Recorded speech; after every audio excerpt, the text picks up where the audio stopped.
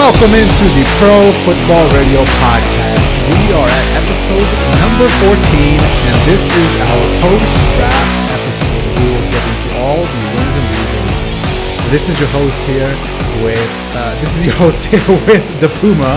You forgot what's your name? My name is Jay Chima, and your name is the Puma. Jesus, dude, I know Game of Thrones is coming on, but we gotta lock this shit up for at least an hour. Oh, dude, I can't wait. It's another hour and a half. And basically half the Game of Thrones cast will be killed off tonight.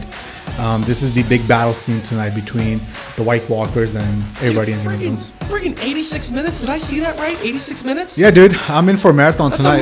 That's a movie. I know. It's a show. Well, it's the last six episodes of this season are just basically movies in themselves. Well, I was going to say, I feel like the series as a whole is almost, we're cramming an episode and a half in one episode, right? Yeah. There's so many content and storylines and characters and shit like that. Yeah. That makes sense. I got it. Yeah, I've seen all the memes out there saying, "Get ready for tonight. Everybody's dying." Brace yourself. There's no bathroom breaks. Yeah. You know what I'm saying? Speaking of movies, man, I saw Avengers Endgame yesterday. Yeah? The movie that grossed $1.2 billion in its first weekend. Christ, that was a marathon movie too, right? That was longer than The Godfather. 3 hours, yeah. Jesus 3 hours. Christ. I had to stop drinking 3 hours beforehand, and I started to go pee once in the middle of the movie. Missed quite a bit. You didn't bring a bottle? I did not bring a bottle. Jesus, you didn't plan ahead there, kid. Yeah, and it was a good movie. I have some conflicting views, and obviously I won't spoil anything for anybody listening here, but there's a lot that I have to. I was telling Brennan off the podcast that I have to watch it again just to kind of solidify my views on the whole thing. There's some stuff I liked, some stuff I really didn't like. Obviously, the big battle scene at the end, which everybody knows is coming. I'm not spoiling anything here, but it's a big, tremendous battle scene that is one of the best. It's probably the best battle scene of all time in a comic book movie. It's just unreal. But other than that, there's some stuff that didn't land for me. It definitely sounds like one of those movies where there's so many storylines involved, and this seems like it's the checkmate version. Whatever storyline is coming to an end. So there's so much stuff going on that you might have to watch it twice just to take everything in. Yeah, and after 22 movies in a span of 10 to 11 years. This started when we were in high school. Yep. The first Iron Man movie was Iron Man. Yep. The first Iron Man movie that came out. Dude, it's been a long road, and apparently this is the end of phase 1, and after this is going to be a phase 2. Right, with Captain Marvel leading the whole parade. I'm guessing, just based on the movies. Have you seen Captain Marvel yet? Not yet. That's actually a really good movie as well. Okay. It looks great. Yeah. Brie Larson's awesome. So. Yeah. You know what's funny about Brie Larson? I was watching an interview with her. She never finished college. She never went to college. It's crazy, right? Living the dream. By the way, she's awesome in Scott Pilgrim versus the World. So. She's in there as well? Yeah. You mentioned that. I should watch that movie. It's a good movie. If you like comic book stuff, I'm not saying it's like Marvel versus DC. Yeah. But it's a good, it's actually based on a comic book, and a lot of decent, sneaky good actors are in that movie. Yeah. So it's good. Cool, it's good. It's definitely on Netflix, so check it out. Nice. So cool, man. How was your weekend? Did you have a good time? It was good. We celebrated a true friend of the podcast, Sarah O's surprise birthday. Her birthday falls on May 8th. Get shot for this. Yeah, May 8th is her birthday, but it was one of the things where we set it up a few weeks beforehand, so it'd be a total surprise birthday party, right? Right. Not gonna lie, I was expecting her to walk in and start punching people, because I didn't think she didn't strike me as a surprise person. So I was getting ready, am I gonna get assaulted? I was just hoping she would cry at the table. I'm listen, you know what I'm saying? I was hoping she would cry at the table, but it's a great time. It was a good restaurant, Heirloom in New Haven. Yep. Good times. Yeah, good food. Good stuff. Yeah. We had to wait a long time for the food, dude. Oh my god, dude, it was unreal. It was like a good hour, dude. The food was good. Yeah. If the food was bad and I had to wait an hour and a half, the poor waiter would have heard it. Yeah. I'm not one to say anything. Did you realize, I didn't bring this up last night, did you realize how long he took to get through his specials? Dude, it took forever for him to get through the specials. Well, you know what? It's almost like he's performing in front of a stage. There's 10 plus people. But don't perform for 2 hours. This would be our specials are 1, 2, 3, boom. You know what I'm saying? Hey. He probably heard you with your big personality comment. It was oh shit, I better show up for my special bit, or this fucking Buckeye over here is gonna have me wear it on my way out to taking a friggin' drink order, man. I don't know, man. Either way, those of y'all that are in New Haven, Heirloom, you want to have, really nice dinner, nice date location. The place is high quality. I will say that. It was a very high quality place. The drinks were great. Yep. So, I'll give that. Let's not slow this train down, Jay. We got a lot of stuff to get into. We do have a lot of things to get to, and obviously, being post-draft, our biggest storyline will be the draft itself. Of course. I think we'll have tabled that for just a little bit. I think there's a bigger pressing situation we have to talk about. Yep. The Tyreek Hill situation is unfolding in Kansas City, and it's starting to get worse and worse for him by the day. Mm-hmm. It's egregious what happened, and I'll have Brandon give you a rundown of everything here in a second, but I felt that we should start the podcast off with that. We wouldn't be doing our podcast, right? I know, we're 14 episodes in, and we have, between 50 and 500 listeners, but we wouldn't be doing the show justice if we just glazed over that like the rest of the networks. So. Exactly. Like most of the networks, being ABC, NFL Network, ESPN, they didn't cover this. And what's happening with Tyreek Hill is very interesting. And I think as just decent human beings that me and you are, I think we owe it to just everybody to talk about that first and discuss the ramifications and what happened. So I'll turn the floor over to you, get the details out of this, but it's interesting. Right. So for those of you that haven't been following, this has been going on for almost, we could say 2 months. We could say essentially started about a week or two before the whole Robert Kraft investigation started, right? So lately, bringing up to speed, he was under investigation for child abuse at his household stemming from his 3-year-old son breaking his arm. So Wednesday, the district attorney in the county that he lives in announced that charges would not be filed against Hill. The DA stated that a crime occurred, but we did not have enough evidence to prove who committed the crime against the 3-year-old child. And in that same press conference, the DA came out and said that as a father of 3, and based on the evidence that we have so far, it is frustrating that we don't have a case to bring against the family members. Yep. So 1 hour before the draft started at 8 o'clock, about 6:30, 7 o'clock, KCTV5 releases an audio recording of Tyreek Hill's wife and Hill himself on tape going through an airport. I think it was in Dubai, saying that the wife states that she, quote, rode for him with the detective in Child Protective Services. She also was on record saying that their child, the son, 3-year-old son, does not respect Hill but is terrified of him. And then you clearly hear Hill say that, "You need to be afraid of me too, bitch." Is also recorded saying that his then girlfriend, now wife, did not ride for him in 2014. 2014 was when he was kicked off of the Oklahoma State University football team for assaulting his girlfriend, now wife, by strangling her and punching her in the stomach when she was 8 weeks pregnant at the time. The man choked and punched her out in the stomach. While she was pregnant. In the stomach. That's incident number 1. Yep. And then, like I said, was dismissed from college, and he fell like a rock in the draft, and the Kansas City Chiefs picked him up. So that's where we leave off right now with the Chiefs. The fact that the college team had the morality to let him go, and the Kansas City Chiefs still have him on the active roster, is a fucking egregious mistake this is before Joe Mixon in college. Exactly. This is before Joe Mixon. Exactly, right? This is pre-Ray Rice, I think. Might be around that time. So it's very obvious something happened in that household. That kid's arm broke somehow. And obviously, I cannot say it with 100% certainty, but I think Tyreek Hill was the person that broke that kid's arm. Oh, yeah. Did you hear the tape? I did hear the tape, yes. Dude, for those of you that haven't heard the tape, find it. You only need to listen to it one time. It's not good, dude. It's not good. And the line that really got me was the one where they described how he would punch the kid, how he would say, "Open your arms, hold them out," and then he would punch the kid in the chest. Right. And apparently what happened was, doing some more research on this, is Tyreek Hill gets very frustrated when the kid cries. When a 3-year-old cries, apparently he thinks it's not something that should be happening. Which was reality the natural thing. That's what kids do. That's why kids cry all the time. It is what it is, you know what I'm saying? And his resolution to that was to punch the kid in the chest with his arms wide out. I'll give you something to cry about. Exactly. That's exactly what he said. And the fact that he's still a Kansas City Chief, infuriates me. Listen, I don't have a kid myself, and I have said this 3 or 4 times on the podcast, but the NFL should take a hard stance on violence, whether it's against women, whether it's against kids, whether it's against another human being, whether it's male or female. The NFL has a chance again now to stand up and say, you are not good enough for us, Tyreek Hill.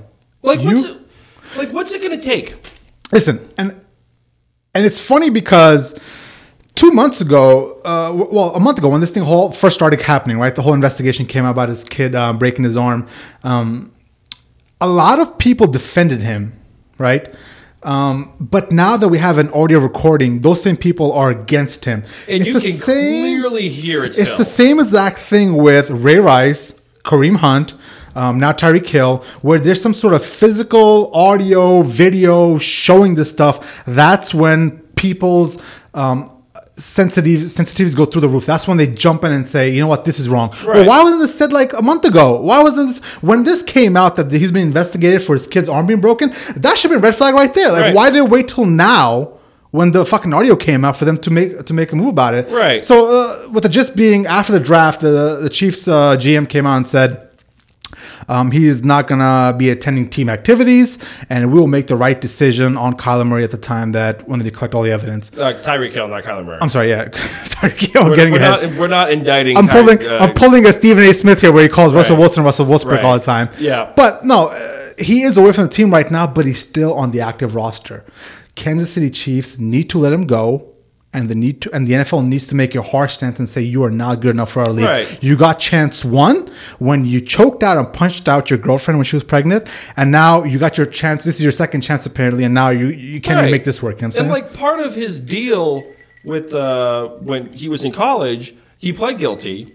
He had to do therapy. He had to do community service, and if he met all those requirements, it was expunged from his record. Clearly, the therapy didn't work, and here's my biggest problem. And you know, when will the Kansas City Chiefs learn?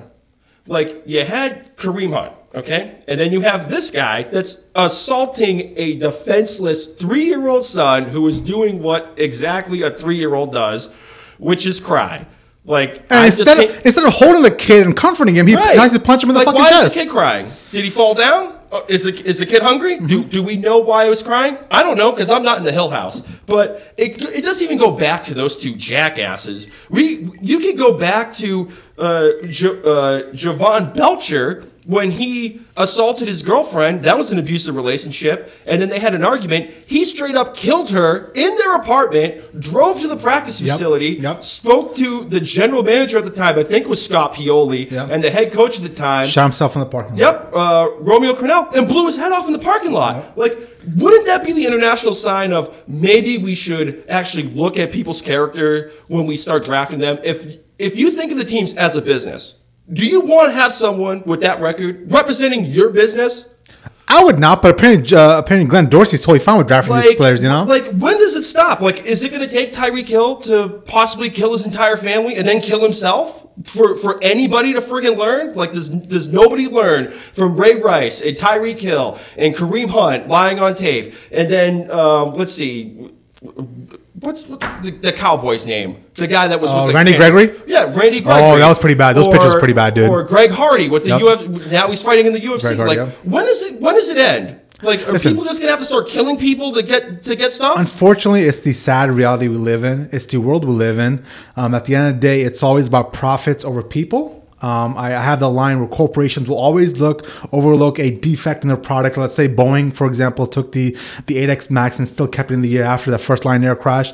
It's always profits over people, and they had a second crash just a few weeks ago. Yeah. And in the NFL, it's talents over people. Like, at the end of the day, you can adjust that moniker from profits over people to talents over people just because the kid can run fast, and that's why he's on the... But then here you have Madison Avenue wondering why women aren't tuning into friggin' football. Do you think they want to see someone that's beating the shit out of a 3-year-old kid and then their girlfriend or their wife or strangling them in fucking college? Like, do you think my girlfriend wants to watch that? I don't think she would want to watch that. Mm-hmm. I'm not speaking for her, but I would assume she probably wouldn't want to watch that. And then, if you think about it, Josh Gordon has been suspended for weed. All right, Stephen A. Smith. Weed. He's been suspended longer for weed than people with short of Ray Rice than domestic violence. Like, are we seriously putting marijuana higher than beating the shit out of someone you live with? Fuck out of here with that. I work with kids, man. Like, I've worked with kids my whole life, and especially if you're fucking 3 years old, like, and they're just doing what they're naturally supposed to do, and you're just gonna like haul off and punch them in the face. Man, you should be hit with a fucking sledgehammer. Fuck out of here with that. Yeah, these people have they're the scum of the earth. Simply put, if you put your hands on a female or a kid or even another male, truthfully, in my personal opinion, violence there's no leeway for that at all. You're a piece of shit human being if you put your hands on another human being. Simply put, right? The NFL is always. They always react. They don't actually prevent stuff, right? Originally, when the Ray Rice thing came out, it was only a 2-game suspension. When the video leaked, then is when the uproar came. The uproar, and they said the commercials would say, what was it like? It was almost like see something, say so something. What the NFL told you was the action of Ray Rice hitting that female, his fiance at the time, was okay for a 2-game suspension. It was only not okay when the video came. When the video came out and the uproar came, that's when it was not okay, and that's when he did more time. 2 games is absolutely nothing in this league. Tom Brady got a 4-game suspension for having the PSI level at a different. Like, for once, I could agree with you. Put that in perspective. You know what I'm saying? The PSI. They lost fucking draft picks, Jay. Exactly. They lost draft picks, 4-game suspension. But Ray Rice almost killed this lady. In my opinion, you know what I'm saying the way he hit her, dude. And she fell. She could have cracked that head open on the railing in the elevator. It was a bad. And then he dragged her down the fucking hallway. He dragged her. That's the worst part too. And then again, you have a 3-year-old kid who's also on tape from the mom saying, "Why is he saying Daddy did this?" Like. So, come on. In that recording of Tyreek Hill, there's some serious red flags. This kid has some serious anger issues. He needs to get some help. I'm not making this about Tyreek Hill because he should be obviously the villain in this situation, but he does have a pattern of violence and anger. When she said he's afraid of you, right? Not afraid, Jay. Terrified. Right. I'm afraid of spiders. I'm not terrified of them. On top of that, he comes back and says, "You should be afraid of me too, bitch." Yeah. Like, who the fuck says that in real life? Like, who does that? Right. Dude has some serious anger issues, and the NFL has to come out. The worst part is the NFL hasn't issued a statement yet. They haven't said shit. They've been I'm quiet about this. this whole down thing. on that real quick. But he even said, "You didn't ride for me in 14." When he strangled her unconscious and punched her in the stomach. Like, when does it stop? Like, again, I'm going to the extreme, but is it going to take for him to murder his family and go in a parking lot and blow his head off in the parking lot? The fucked up part is, it still wouldn't be enough. It probably still wouldn't be enough. It still wouldn't be enough. But, again, now to double down on, like, the NFL not covering it, the press didn't cover it. Like, it wasn't on the bottom line of NFL Network. Yeah. It wasn't mentioned in pre-show. I'm starting to get really annoyed the fact that there's not enough heat on the Chiefs and Tyreek Hill about this. ESPN. The only 2 instances where I saw anything mentioned up until I think it was round 2 of the NFL draft, it was the bottom line on CBS Sports where I was watching Boomer and Gio, and then it was Golic and Wingo's morning show where Golic went off the rails. He doubled down and tripled down on his comments. And then on my end, the only places I saw it was Undisputed with Skip Bayless and Shannon, and Golic and Wingo as well. And that's the only places I've seen it. What does it say as a society that the New York Giants pick of Daniel Jones was splattered across every single media outlet in New York City, but this story wasn't even covered? Right?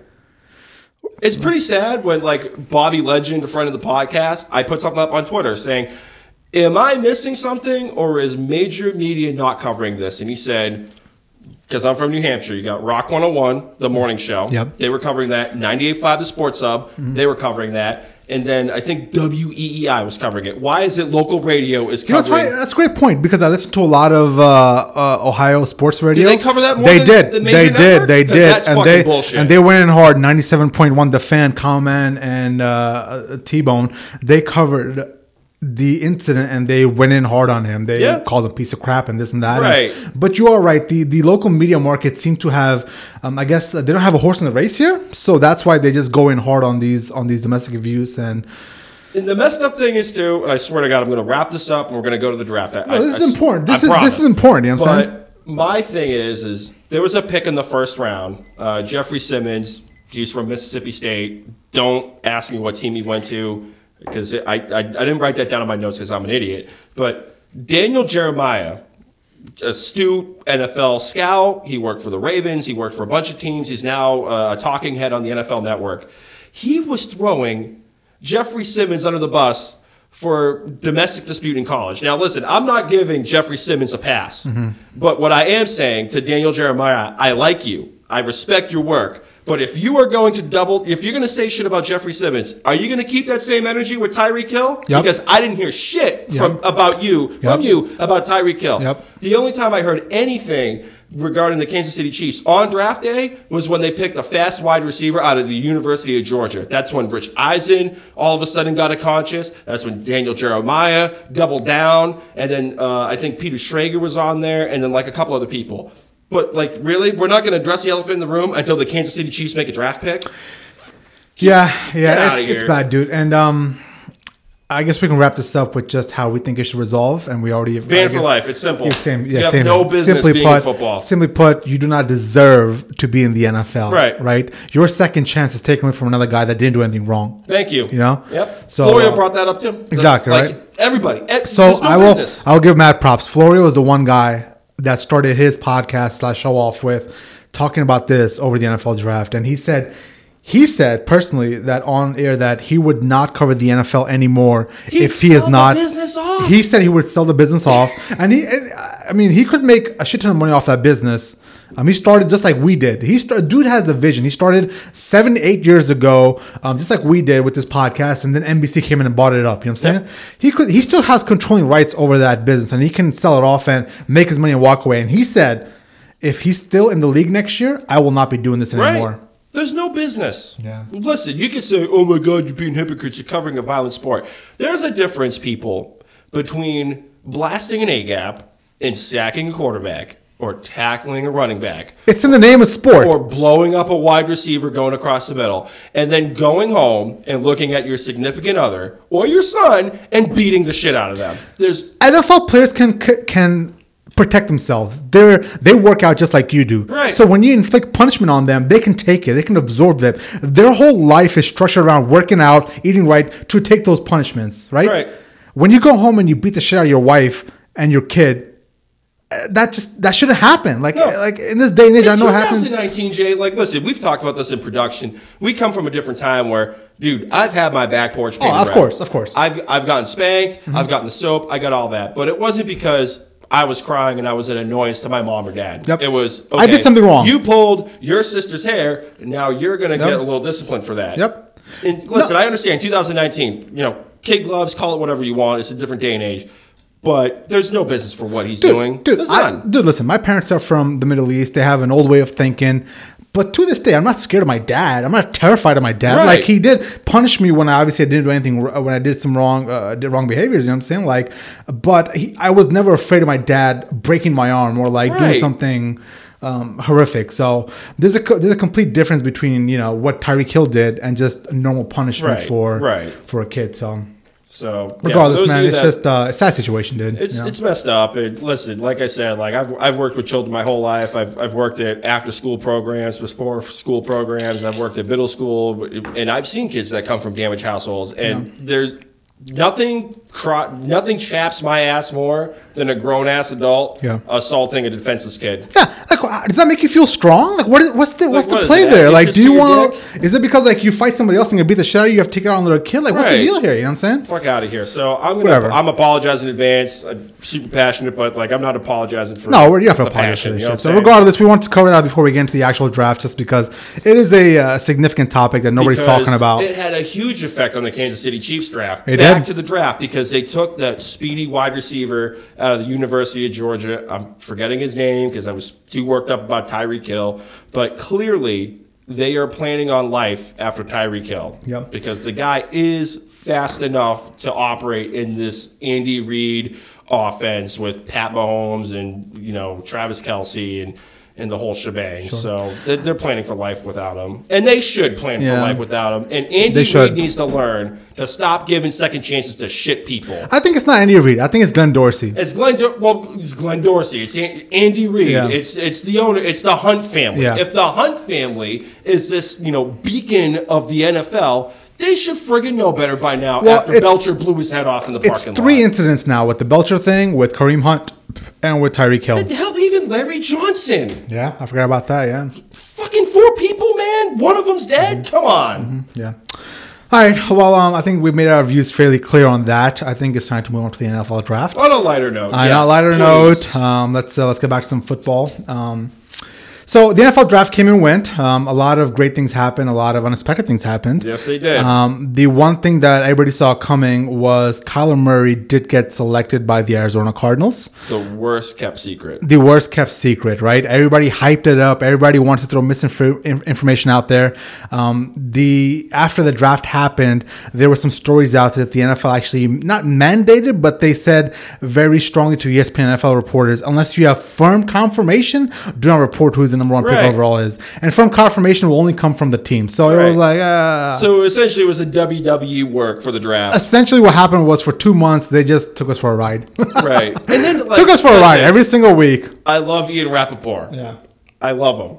But I started to know it was BS when he tweeted, right before draft day, I think it was like maybe noon, be like, so sources indicate that the Arizona Cardinals brass has called Quinnen Williams and Nick Bosa to let them know that they're, air quotes, still in the running for the first pick. Yeah. Like, still in the running? Like, dude. Yeah, come on, dude. Just, come on. Listen, don't take me for an idiot. Yeah. I might have been born at night, Ian, but I wasn't born last night. Okay? Yeah, right. So they took him, and then they took him with the number 1 pick, and then they traded Josh Rosen off to the Miami Dolphins, which is absolutely awesome. I think it's a great fit for you guys. I'm going to get into that part. Yeah, right. I love that draft. Happy man. The pick itself, I don't have a problem with it. I know that a lot of people have issues with his height, and I do as well, and is that whatever it comes with Kyler Murray. But I think for the Cardinals and with the coaching staff they have now and how they want to run that air raid offense, it's clear that Kyler Murray is more suited to run that air raid offense than Josh Rosen. And I know Josh Rosen does have mobility as well, but it's not obviously as fast as Kyler Murray can get on the edge and make those plays, right? Fair enough. So I get that point, and I get why they picked him. I think Josh Rosen got an unfair shake in Arizona. I think with everything that's happened, we'll discuss that in a little bit as well, but I'm glad he moved on to Miami. But I do see why they made the move, and, it is what it is. Everybody saw it coming a mile away. Right, and here's my bit about Kyler Murray. Like, listen, I've never questioned the talent. The talent's there, okay? But I just don't see it translating to the NFL. I don't like his character. Like, I'm a big picture guy. Mm-hmm. Like, Ryan Leaf had the talent, but he was a shit guy in the locker room, and he was a bad character guy. And here's the thing: like, in the air raid, do you need to be mobile? Yes. Yeah. Do you need to be Michael Vick mobile?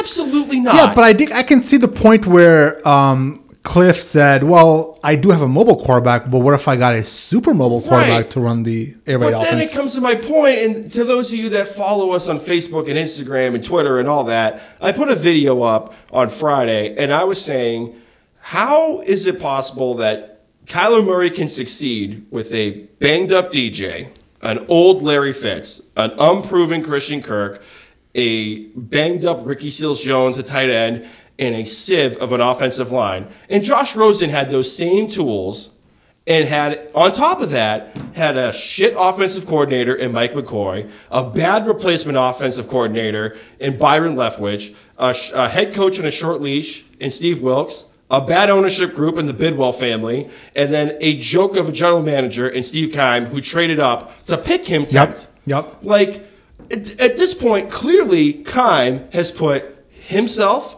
his scouts, and his entire front office, their ass on the line. Like, if this doesn't stick, Keim needs to be out of a job because he dodged a whole bunch of bullets over the last few years. They haven't been relevant since Cam Newton won the MVP, and that was 2015. When I've had better fantasy football drafts in the last 2 years than Steve Keim has had in actual football. Sure, I get that. Like, are you serious? You haven't done anything since Carson Palmer and Bruce Arians were running that offense. Plus, he had a couple off the field issues as well, right? He got DUIs. And here you are like, oh, Josh Rose is our guy for now. And then you have Dancing Cliff Kingsbury. He's our guy. He could run the air raid better than me. And then all of a sudden, like, you're saying you don't know what the first draft pick is? Yeah. Like, listen, at the end of the day, there's a reason why you're picking first. I get the reason behind it. I get it. He fits your system. He fits what Cliff Kingsbury wants to do. On top of that, I know, maybe he is the next big thing, and you cannot afford to pass that up. Right. So I get it. I see what it is. Well, time will only tell how it works out. We're not going to know within 3 years will be the measuring stick. Now, we can both see how Arizona took Kyler Murray, right? We can both see why it makes sense. The one thing that doesn't make sense one bit is Daniel Jones going to the New York Giants. That was a pick that I think 99% of the people said, what the fuck is going on? Daniel Jones, who? I can truly say this, Brandon, in the days that pick happened on Thursday to Friday, Saturday, and today. Our friend of the podcast, Jeff Moss, had the same reaction as you did. I know of two people that defended that pick. One of them being you, and another person being on ESPN. Was it Mel Kiper? Was it Mel Kiper? Yeah. So those are two people that defended that pick. And then I'll add to that, there was one person that actually had him going to the Giants in a mock draft, and that was Daniel Jeremiah of the NFL Network. Mm-hmm. Yeah. So I'll give the floor to you and let you get your let's get your thoughts on that, because I want to collect all my thoughts before I reel into Daniel. All right, here's my take. There's a lot of points here.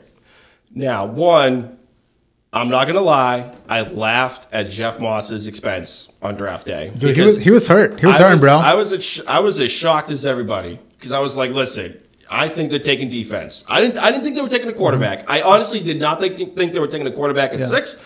I did not think they were taking a quarterback at 17.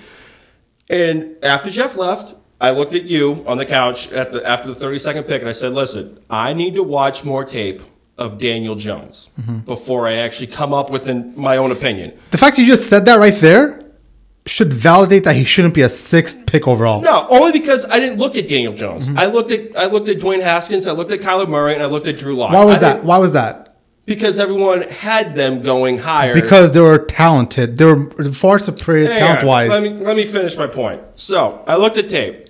I looked at an hour's worth of tape just to make sure I wasn't losing my Did you watch his lowlights? I watched everything. Okay. I watched Dan Orlovsky criticizing him. I watched Colin Cowherd throwing him under the bus. And here's the thing. Here's what I saw. He's, like I said in my mock draft, he's a big quarterback that can hit the underneath routes with no issue, can tuck the ball and run. In my opinion, he runs like Mitchell Trubisky. I mean, he had almost 200 total yards against North Carolina. He runs like Josh Allen.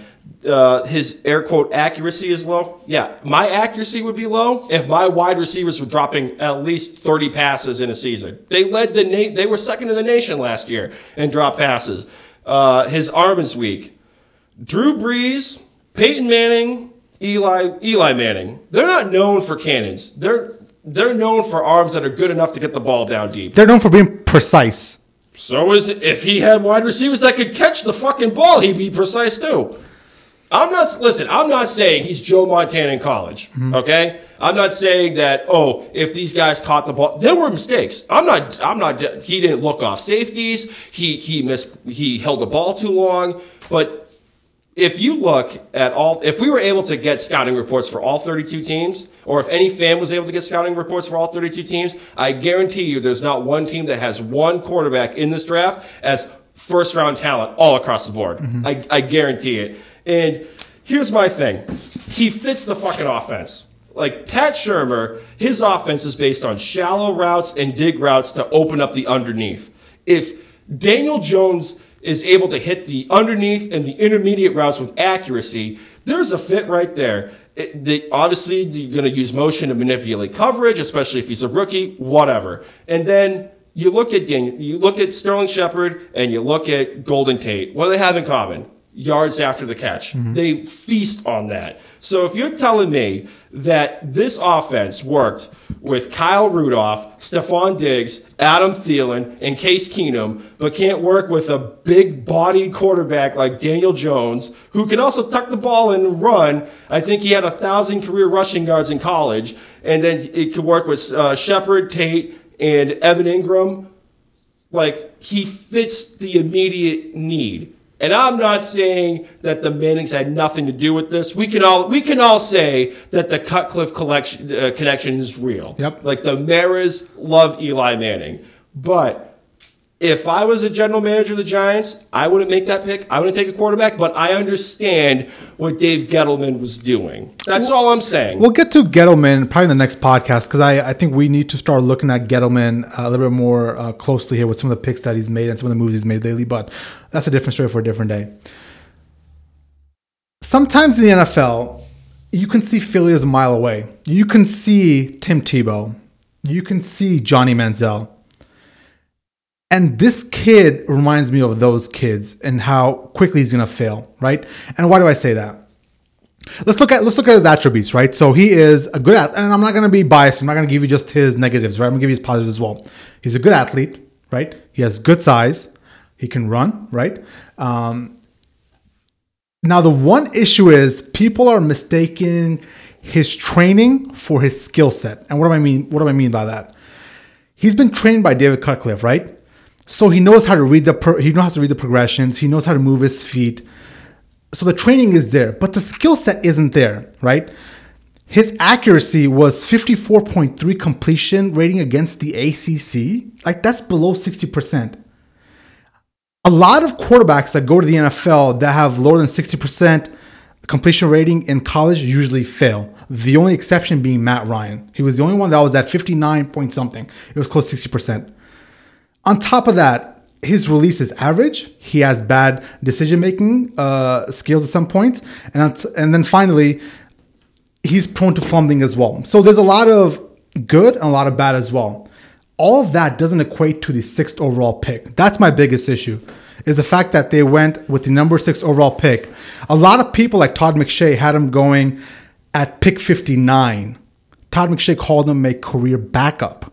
And the Giants decided to take him at the number 6 overall pick, and the next day sit there and say this could be somebody that can sit behind Aaron Rodgers. Couldn't sit behind Eli Manning for 3 years in the Aaron Rodgers, Brett Favre mold, right? You just picked a guy at number 6 overall, and they're going to sit for 3 years behind. It's Dave Gettleman. You need to take. I'm not trying to step on you. I'm going to say this, and you can finish your bit. Yeah. It's Dave Gettleman. He also said he was going to take the best player available, and I'm going to hit on that bit in a minute. So Dave Gettleman is just full of shit. From what we've learned, he's completely full of shit. He has no idea what the fuck he's doing. He has some. Dave Gettleman's one of those guys where he will tell you he's the smartest guy in the room, and I have people that always do that. He always touts his, "I've been to these many Super Bowls," and you listen to his interviews, you'll see immediately what I'm talking about. He will tell you how smart he is. When in reality, you let Josh Norman walk, you let Steve Smith walk, now you let Odell Beckham Jr. walk, and you took Daniel Jones. Like, there's a lot there that says that he isn't that good of a GM. You know what I'm saying? All right. Now, my final thing is, this is the most glaring stat of all. He threw for 52 touchdowns in 3 years, when Dwayne Haskins threw for 50 in 1 year, with a 70% completion rating. And that Ohio State offense is not just dink and dunk underneath. I've seen that offense for a whole year, and it was a lot of shots downfield as well. And Daniel Jones was taking shots down the field too. And he ended up with 70% completion rating. So I just don't understand it. As a Giant hater, I am super happy they took it. They took Daniel Jones because I do not see this working out one bit. But that's just my personal, biases coming into play here. So where do you want me to start? You want me to start with the accuracy? You want me to start with Gettleman? You want me to start with the pick? The accuracy part, I gave you the numbers that were against the ACC because I know the first thing you're going to say is his receivers dropped the ball and the competition. It doesn't matter if he's playing the ACC, the SEC, the Big Sky. If your wide receivers can't catch the fucking ball, you can't catch the ball. And my rebuttal to that is, then why was he at Duke in the first place? Because he wanted to be with Cutcliffe. He had a 0-star rating come out of high school. He was not good enough to go to Alabama or Ohio State where he had those wide receivers. This kid has been average from day one, whether it's high school, college, or now the pros. There's a reason why he was at Duke with a 0-star rating come out of high school. Right. And my rebuttal to that, I guess, would say, and I'm going to lump Todd McShay in with that. When was Tom Brady taken? Pick 199. 199. What round is that? That's what? That Pick was a six. compensatory pick. Pick right? six, yep. So would Six McShay around, say that Tom Brady would be a career backup at that point? Correct. You're right. You're right. Okay. So the draft pick itself doesn't matter. It clearly doesn't. It doesn't matter. And there were also reports. I just want to point one thing out. Tom Brady had a better college career than what's his name, Daniel Jones. If you look at, and I looked at this because a lot of people were like, well, Peyton Manning and Eli Manning and Tom Brady weren't the best in college as well. Those guys' numbers and just what they did in general was far better than what Daniel Jones did in college. And then you look at Drew Brees, who's we can all agree is a first round Hall of Famer, was taken in the second round and his arm was knocked. I'm not saying, you can't compare Brees' height with him because he's a fucking 6'7" behemoth and played basketball, but his arm strength's being criticized. So again, the draft pick doesn't matter. And if you look at the draft this year, 24 to 12 hours before the draft, the Redskins were rumored to want to trade up. So you're either trading up to 3 to the Jets or you're trading up to 8 to the Lions to get your quarterback. And the room was split. Dan Snyder wanted Haskins because, I can agree, out of the class, Haskins is the purer thrower. We can all agree to that. He's a purest thrower. He's a purest thrower. But I think a lot of teams were turned off. I'm not a scout. Listen, I'm saying this. I'm not trying to piss you off. I am not a scout for the Giants. I'm not a scout for the Redskins. No, that's fine. I'm not a scout for the Broncos. Yeah. But what I am saying is I think a lot of teams were turned off by the lack of mobility, not just in the pocket, but by actually moving the sticks and the fact that he only played for 1 year. But I think Kyler Murray, whatever. I think that's just something they use to knock Haskins for a different reason. I don't know what the different reason is. I'm not trying to paint this into something more than it is, but there's a reason why they decided to use that point to go against him, right? That, hey, he's not very mobile when the last 10 quarterbacks that won the fucking Super Bowl are Tom Brady, Big Ben, and Peyton Manning. Yeah, the one person that could run was Russell Wilson that actually won a Super Bowl. Even if you look early in their careers, Tom Brady was more mobile. He would actually He was not more mobile than Dwayne Haskins. Dude, he had no he is not more mobile than Dwayne Haskins. I didn't step on you. Let me finish my thought. Brady, when he was early in his career, could tuck the ball in enough to get the first down. And Big Ben relied on his athleticism the first 2 years, especially under Bruce Arians at times. Now, where was my fucking point? Where the hell did I lead off? The mobility part? The mobility part. Yeah. Because that was a big issue. I'm sorry to cut you off there, but that was a big sticking point for a lot of scouts and what they're reporting. And listen, again, I'm not trying to make you mad, Jay. No, listen. I don't want to construe me being mad here. I'm just saying, I don't understand it. I just don't understand it. Right, but it's saying something. If John Elway and the Denver Broncos turn their nose up at you at 10 and they want a franchise quarterback, I'm not knocking Dwayne. Out of the 4 or 5 that were drafted, Dwayne's the purest passer. But the lack of mobility is real. And there was also rumors that, like I said, Washington was going to trade up. If Washington traded up to 3 and Snyder wanted Haskins, the rest of the coaching staff wanted Jones. Like the scouts, the assistant coaches, the head coach, Jay Gruden, they wanted Jones. They thought he was the most pro-ready quarterback. So if they take him at 3, the whole draft's off. They're probably not going to take a quarterback. If they trade up to 8, he's not going to fall to 17. If you have the 6th pick, and if you're taking a quarterback in the first round, a lot of people, including Albert Breer of Sports Illustrated, and I guess you could say I'm drinking the Kool-Aid, if you're going to tie your job security to a first-round quarterback, don't get cute. Take him at 6. You don't know what's going to happen at 7. You don't know what's going to happen at 17. And if you draft him, you draft him at 6 compared to 17. The cap hit at 6 is $4.65 million. At 17, it's $2.4 million. At that point, you're only buying fucking cap space. So if you like the guy enough to tie your job to him, God bless you. Take him at 6. Yeah. And just to wrap all this up, Daniel Jones against the ACC last year so he was the 7th leading passer in the ACC last year, right?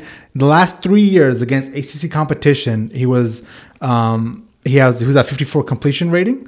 He was 7 of 17 when he was a 3-year starter, when he knew the offense, when he got the best coaching possible. And that's a real thing we should discuss. Will there be any better coaching in the NFL than David Cutcliffe?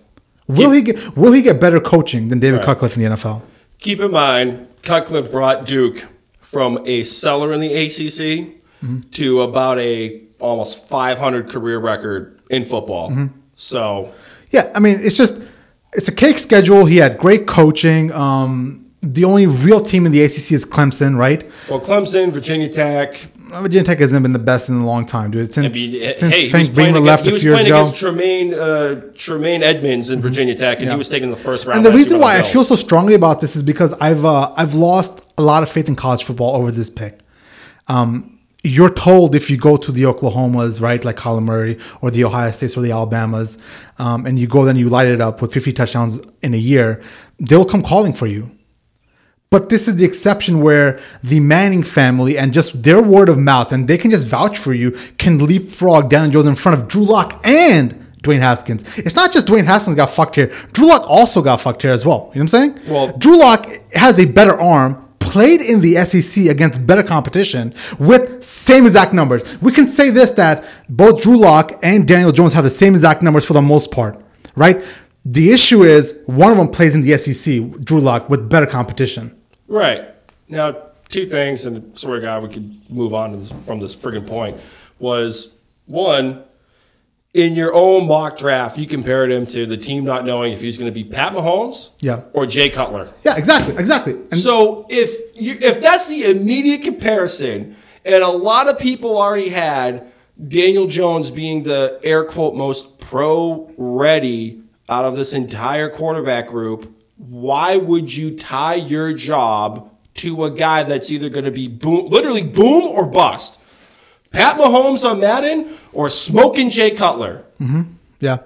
Well, I think Jay Cutler had a couple good years in there, right? Here and there, right? Well, with Adam Gase for 1 year. Enough to keep him around for that many years. The toughness wasn't was a question. And regardless, I'm just really chapped about the fact that not just Dwayne Haskins, but Drew Lock also got fucked here as well. Right, for the most part. And then to your point of like the college football. Okay, so you got the powerhouses. You got Michigan. You got Oklahoma. You got LSU. You got Texas. You got USC. You got all that shit. Ohio State as well. And then you have Ohio State. No offense. I'm not trying to dig you. Yeah. They're not known as a quarterback producing school. Mm-hmm. We can agree to that. Correct. We're not. We can agree to that. Mm-hmm. But then 2 years ago, you have Mitch Trubisky taken out of North Carolina ahead of Deshaun Watson at Clemson. Yep. And then you have him taken ahead of Pat Mahomes at Texas Tech. I think they were running the air raid back then too. Mm-hmm. Yeah. So it doesn't, in my opinion, but Mitch Trubisky's numbers weren't this bad though. That's the issue here. Is he didn't have 54% completion rating. You know what I'm saying? Even though he came out of a shittier ACC conference as well, he didn't have just these horrendously bad numbers. You know. I hear you. Listen, if I'm the general manager, I'm going to be honest with you. If I'm the general manager, I'm taking the best player available. And I didn't like any quarterback in this class. Yep. But clearly they like someone enough to tie their jobs to. Sure. And Dave Gettleman better hit this out of the park, homie. Well, he better hit this out of the park. Here's the thing. I'm not saying this because Gettleman is a Boston guy and he comes from my part of the world and all this other stuff. But he does have a track record where we have to see how it plays out because he was part of 2 Super Bowl winning staffs with the Giants under Ernie Accorsi. He took over a horrendous cap situation with the Panthers where they were signing everyone left and right to long-term contracts. And he had to essentially come in and be the prick and cut people and purge the cap. And in 2 years, he brought the team to the Super Bowl. He wasn't fired for lack of, scouting and talent knowledge. He was fired for being an asshole in the locker room. Mm-hmm. Yeah. So I'm not questioning his talent. And I'm not even here's the biggest thing is I'm not even a Giants fan and I'm defending Dave Gettleman's pick. Yeah, I don't know why, but that's so unless I'm looking at the wrong if anyone has tape that I'm missing, send it to me. Yeah. Brando_Puma on Twitter. Send it to me and I'll watch it. Yeah. Regardless, Dave Gettleman, listen, they better win and they better win quick because he is at the beginning stages of being on the hot seat. And what do I mean by that? When you have the national uproar of you got nothing in return for Odell Beckham Jr. except for a first-round pick. First or third, and Jabril Peppers. It doesn't matter what actually happened. It's about what the narrative is. What was the narrative after that? What was the narrative after that Odell Beckham Jr. trade? What did the New York City headlines say? What? That's all? What else are you going to get? All right, and then after the Daniel Jones pick, there was also a narrative of who the fuck is going on here? Who is this guy? When that narrative keeps spinning over and over again, that's when the hot seat happens, when the media gets wind of who you are and why are you making these picks. Most people don't know what GMs are, but now that you know Dave Gettleman's name, it's an issue in itself. And if he doesn't win quickly, that hot seat's going to come hard, dude. You say hot seat, but here's the thing. The Maras have a hard-on for the Manning family. The Tisches have a hard-on for the Manning family. Yeah. When they fired the previous GM, they brought Ernie Accorsi back to help find them a new general manager, and he tabbed Dave Gettleman. Clearly, the front office and the ownership group is in bed with this pick. Sure. So listen, and here's another point. The Giants could have taken Kyler Murray if he fell. They could have taken Jonah Williams at offensive line, which to me would have made a world of sense because that offensive line is a sieve. They could have taken another wide receiver. They could have taken a fucking punter at 6. And the Giant fan base would not be happy with that pick. I don't know, dude. Even if they used it I don't know. You're telling me if they took Jonah Williams at 6, they would have been happy about that. You're telling me Jeff wouldn't need fucking Tums on my couch. I think they'd been happy if they took Jonah Williams. I think they would have been happy with Dwayne Haskins. I know 3 Giants fans in my life, right? 2 of them are real people, and one of them is Max Kellerman on TV.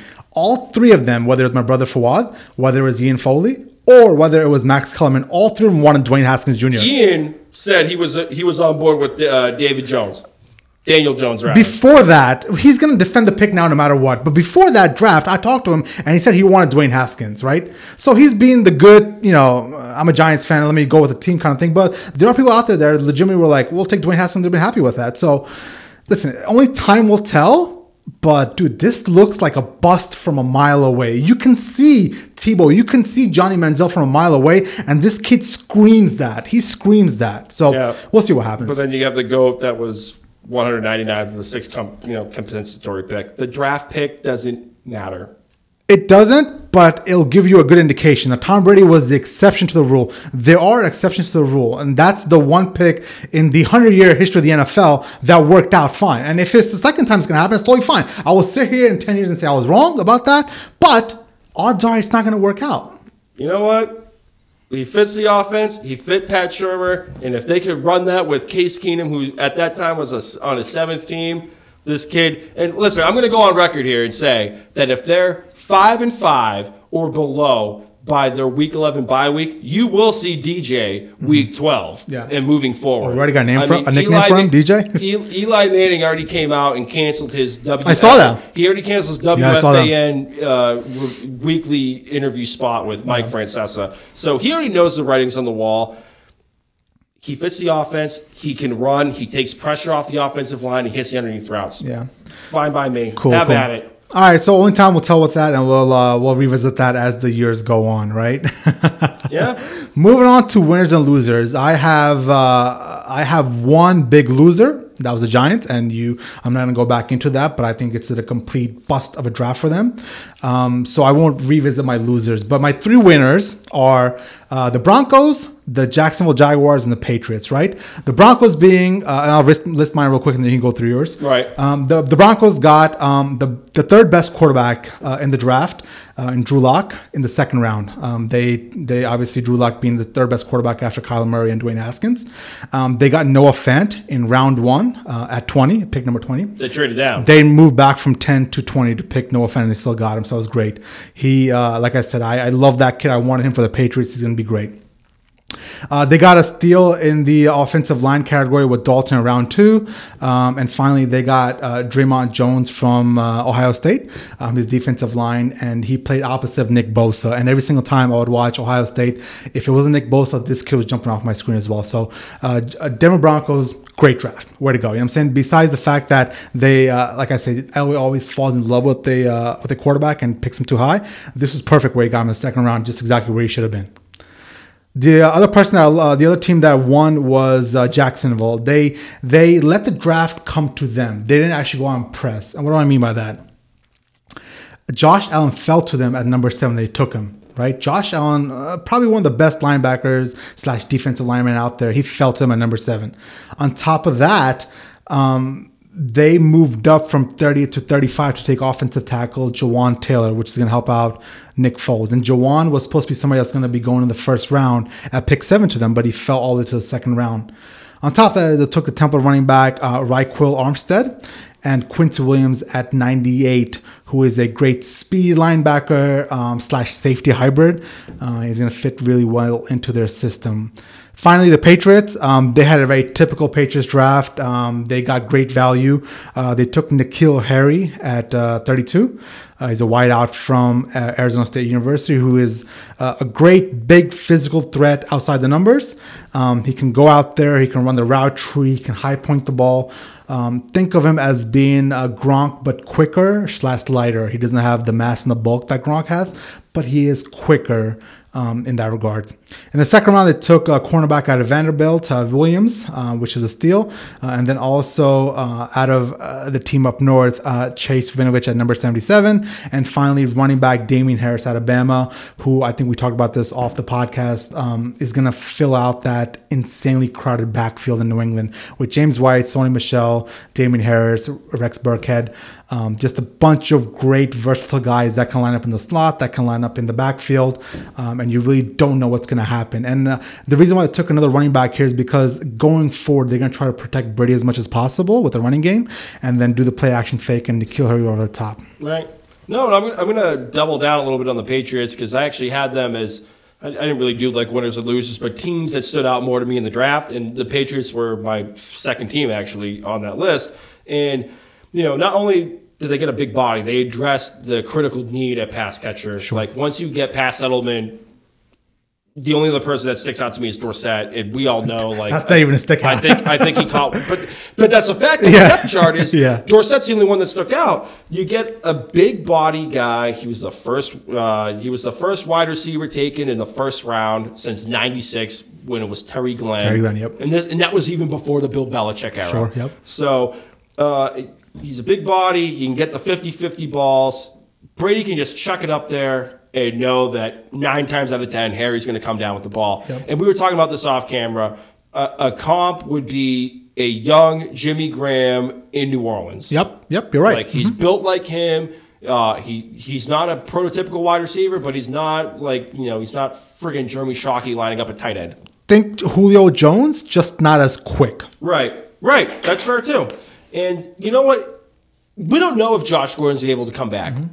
And I would like to think, after my soapbox on Tyreek Hill, that Josh Gordon's going to be coming back this year before Tyreek Hill. Yeah. So whatever bonus you get from Josh Gordon with this N'Keal Harry kid instantly elevates this wide receiver pass-catching core from flatline to a threat in not just the AFC East, because I've already made my bones at the AFC East this week, but this is probably one of the most elite pass-catching cores in the entire NFL if Josh Gordon's able to come back with this N'Keal Harry kid. Yep. And then you line up, say, James White in the slot, and you have Harry and Josh Gordon and Julian Edelman out there. Austin Seferian-Jenkins as well. And ASJ. Exactly. He had I like that, ASJ. It's too hard saying his full name. Right.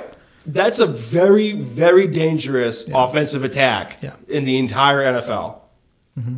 So I really like that pick. And I didn't even think about that until you brought it up in pre-production with the Josh Gordon angle. If he can come back and contribute, oh my God, dude. Right. My God. Even if he comes, he's been in that offense long enough. Hell, even if you look at the Pittsburgh Steelers tape last year, when they were in Pittsburgh, all the coverage was going towards him. Yep. And then you had the underneath, and then you had the post route and the streak routes open, because he just dragged all the coverage, and they weren't even looking at him. Mm-hmm. But you have to take account of him on the field. So that's going to open everything up for this Harry kid. I'm really bullish on that pick by the Patriots. Yep. Shocker enough. Uh-huh. And that Vinovich kid, he's a character and a half.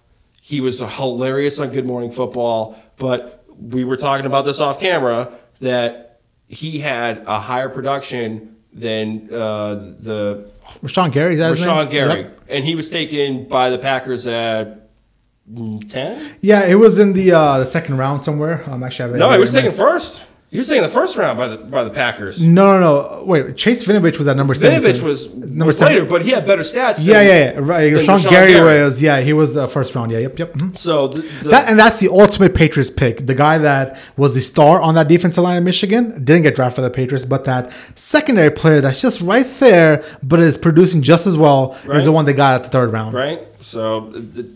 Y'all had a great draft. We had a great draft. It was really good. I am happy. I am excited. They took a offensive tackle, I believe, in round 6 or 7, just to help our Brady some more. Right. But dude, I am super happy with the draft. If Gordon can just give us a little bit of contribution, just go after being a decoy where you got a game plan for him from week to week. That's all you need to do. This offense could be amazing. Right. And the team. Do you have any more teams? I'm good. I got my winners and losers out of the way. It's all you, bro. So the teams I'm bullish on, shocker, the Buffalo Bills.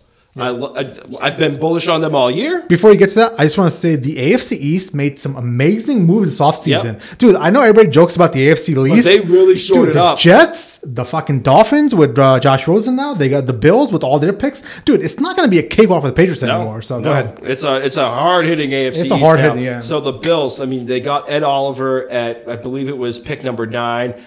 He turns this sneaky good defense into a legitimate threat at times now because you partner him with Tremaine Edmonds, who was their first-round pick last year, and then he can play nose tackle, but I think in Buffalo they're going to go more 4-3, so he's going to be lined up with the center. He can shake off double teams. We all saw the tape with him and Mike Vrabel. I'm just going to leave that at that. And then down the line, if you wanted to move him out to linebacker, you could because he's got the speed to keep up underneath in coverage. Yep. So that's a great pick. They took my tight end I've been bullish on, Dawson Knox. He's a smart kid. He's a big-bodied guy. He's going to be a great weapon in the red zone for Josh Allen. I think they took a couple of offensive guards to protect Josh Allen, too, so now he doesn't have to tuck the ball in and run all the time. He can throw it to his streaky guys like John Brown and hit Cole Beasley underneath. So I'm really bullish on that team. The Jets, all I got to say is they took the best player in the draft, in my opinion. Mm-hmm. They took Quinnen Williams. Greg Williams is now going to come at the entire AFC East with exotic blitz packages. He can drop in coverage if he wanted to. He can dissect plays before they're even snapped. Y'all heard me on my draft analysis of him. It's a great pick with him. I already said my bit about the Patriots. The Steelers, they addressed a super critical need, and that was at linebacker. And it was critical enough that they had to trade up 10 spots with Denver to get, I believe it was Devin Bush. Devin Bush, yep. Devin Bush. Out of Michigan. Yeah, the team up north. They addressed the linebacker hole left when Ryan Shazier left out. He's super versatile. He's super quick to the ball. He's great in coverage. This is what the Steelers do. They always rebuild on defense, and you start with the quarterback of the defense with the linebacker. So that's a great move. I already made my bones about the Giants with Daniel Jones. Just to cut you off there, they took a kid out of Toledo, the wide receiver. Yeah. I absolutely love him as well. They know how to draft wide receivers and develop them. That's been documented. Yeah. But that kid out of Toledo, I'm forgetting his name right now. Quick, he's gonna be a star. Right. Go ahead. Where they take him in the 6th round? Because that's where they took. Oh, dude, it was not even that. It was not even that down low. It was like second or third, maybe. I forget his name, but that wide receiver is gonna be good. Okay. All right. So besides Daniel Jones, the other picks that I liked by them was what the frig? I had it right here. They took Dexter Lawrence at 17. So forever, Dexter Lawrence is going to be connected to the OBJ trade. But Gettleman got his big body guy. Gettleman went back to the well. He went back to his roots. He's got amazing speed for 300 plus pounds. I think Daniel Jeremiah compared him to Haloi Nata, blowing up offensive coverages.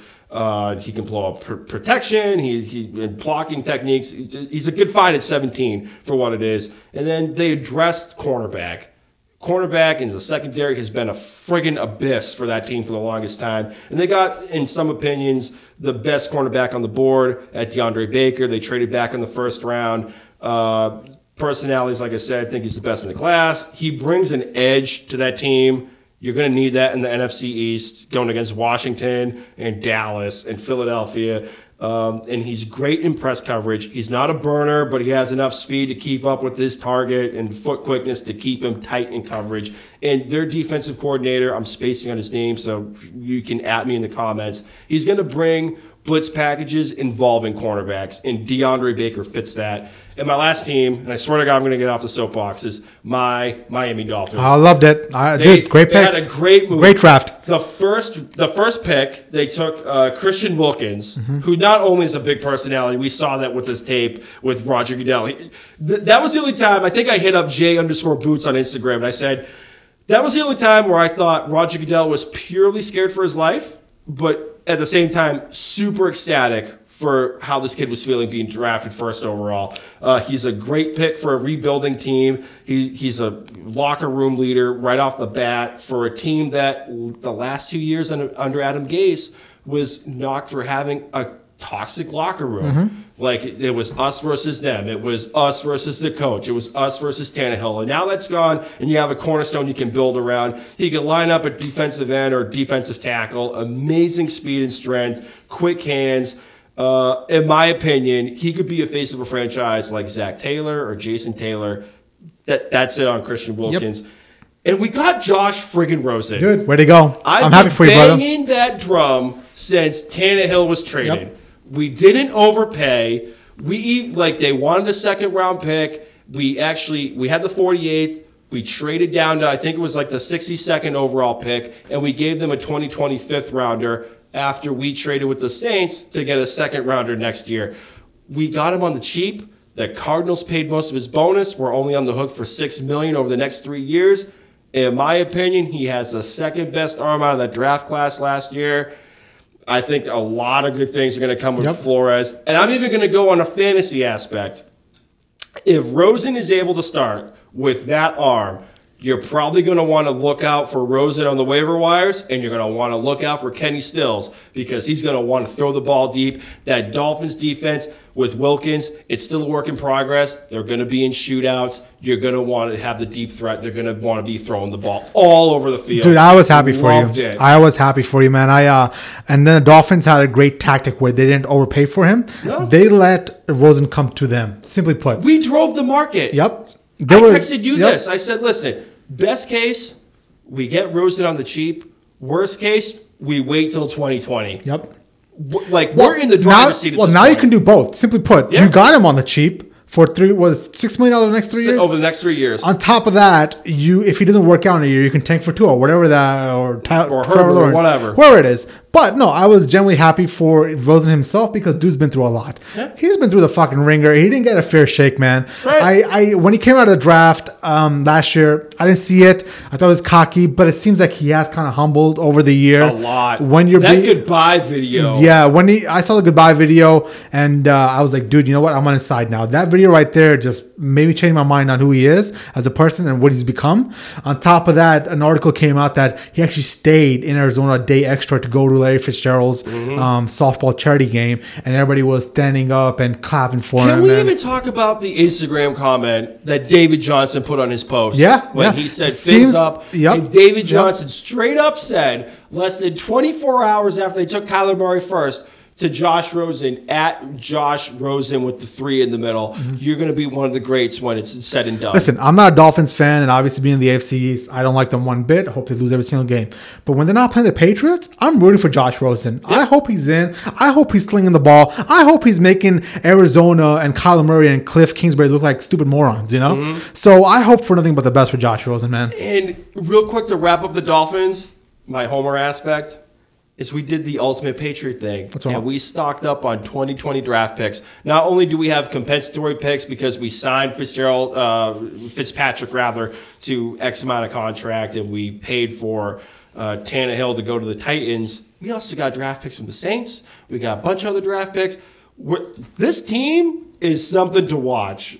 I am not going to. We looked at the schedule. To me, 8-8 would be bullish, but I got for once, this was a great draft by the Dolphins, and I got good vibes by this team. Dude, no, absolutely not. I see a different perception. When I saw they just sat there and let Josh Rosen come to them, That was pure. They didn't panic. That was pure Patriots 101 right there with Brian Flores, who's the head coach of the Dolphins, came from the New England Patriots. Greer, I forget his name, but Greer, they played the hand close to the chest. They were super cool about it, and they controlled the market. They did. They really did. And if you look at it to bring it back to the Cardinals really screwed the pooch on this. They did. Because they traded Rosen before they even have Kyler Murray sign the friggin' contract. So now the power is with the player in Murray's camp where they can hold out and not have that baseball language in the contract. At least if they kept Rosen, they had that fucking security blanket. But now he's in South Beach with me, and I can't be happier. He gets to sit behind Ryan Fitzpatrick, a guy that's been there, done that. I'm stoked. The other point to that being, they did want to get that pick for the second round so they can use that pick to help Kyler Murray and the new. I think they picked up a wide receiver. Yeah, they picked up a wide receiver to help him out. I really like their pick a wide receiver. I forget the kid's name. I think he's out of Missouri. He's out of the middle of the. I forget what college he was from, but yeah, man. No, truthfully, I am happy for Josh Rosen, man. He didn't get a fair shake. Hopefully, he succeeds, man. Right. So. That's my bet. That's my winners and losers. Yeah, same here, man. We went through our winners and losers, and that's really all I got as well, man. This is just one step closer to the NFL, you know? Yeah, dude. Listen, we were talking off camera, but those Jet fans and Giant fans and guys up in the New England area, we're down to go to training camp to check out the Jets, check out the Giants. Anything within driving range, I got no problem if it's on a day off and it's open practice, baby. Let's go. If Josh Rosen is starting when the Patriots played the Dolphins, I'm not paying $200. Nope. All right. Nope. Figure a shot. I'll fly down to Florida and pay a cheaper price and at least work on my fucking tan. Yeah. Cool, man. Well, that's all we got. We're at an hour and 10 minutes long, and I got to get to a Game of Thrones showing in about yeah, so let me plug 40 that real minutes. Quick. So, Facebook, Instagram, Pro Football Radio Podcast, Twitter, PFR Podcast, myself, Brando_Puma, Jay Chima at Jay Chima on the Twitter. This is your podcast. If you have any takes, any comments, if you want to say, Brandon, you're a friggin' moron for the Daniel Jones bit, at me, Brando_Puma. If you got tape, DM me, put it in a comment. I don't care. That's my bit. This is brought to you by the Owl Shop. You want a good cigar, you go down to New Haven and you check out the cigar. You got staff that is willing to help you out with great booze and great cigar selection. They've been around since 1934. They're a good staff. That's my bit. I was trying to go there last night after we got done with Heirloom, but it just didn't pan out. But I was trying to go down there and do a little cigar action. We should have. It's okay, though. Next time we're down there, Next time, especially because we keep plugging them for the last 3 episodes. So, yeah. That's my bit, Jay. The only bit I have left is, you're fired! Hang on, Freddie, this is for you, my friend. Freddie Soliotis, you're fired! Look at him! On that note, vaya con Dios, y'all.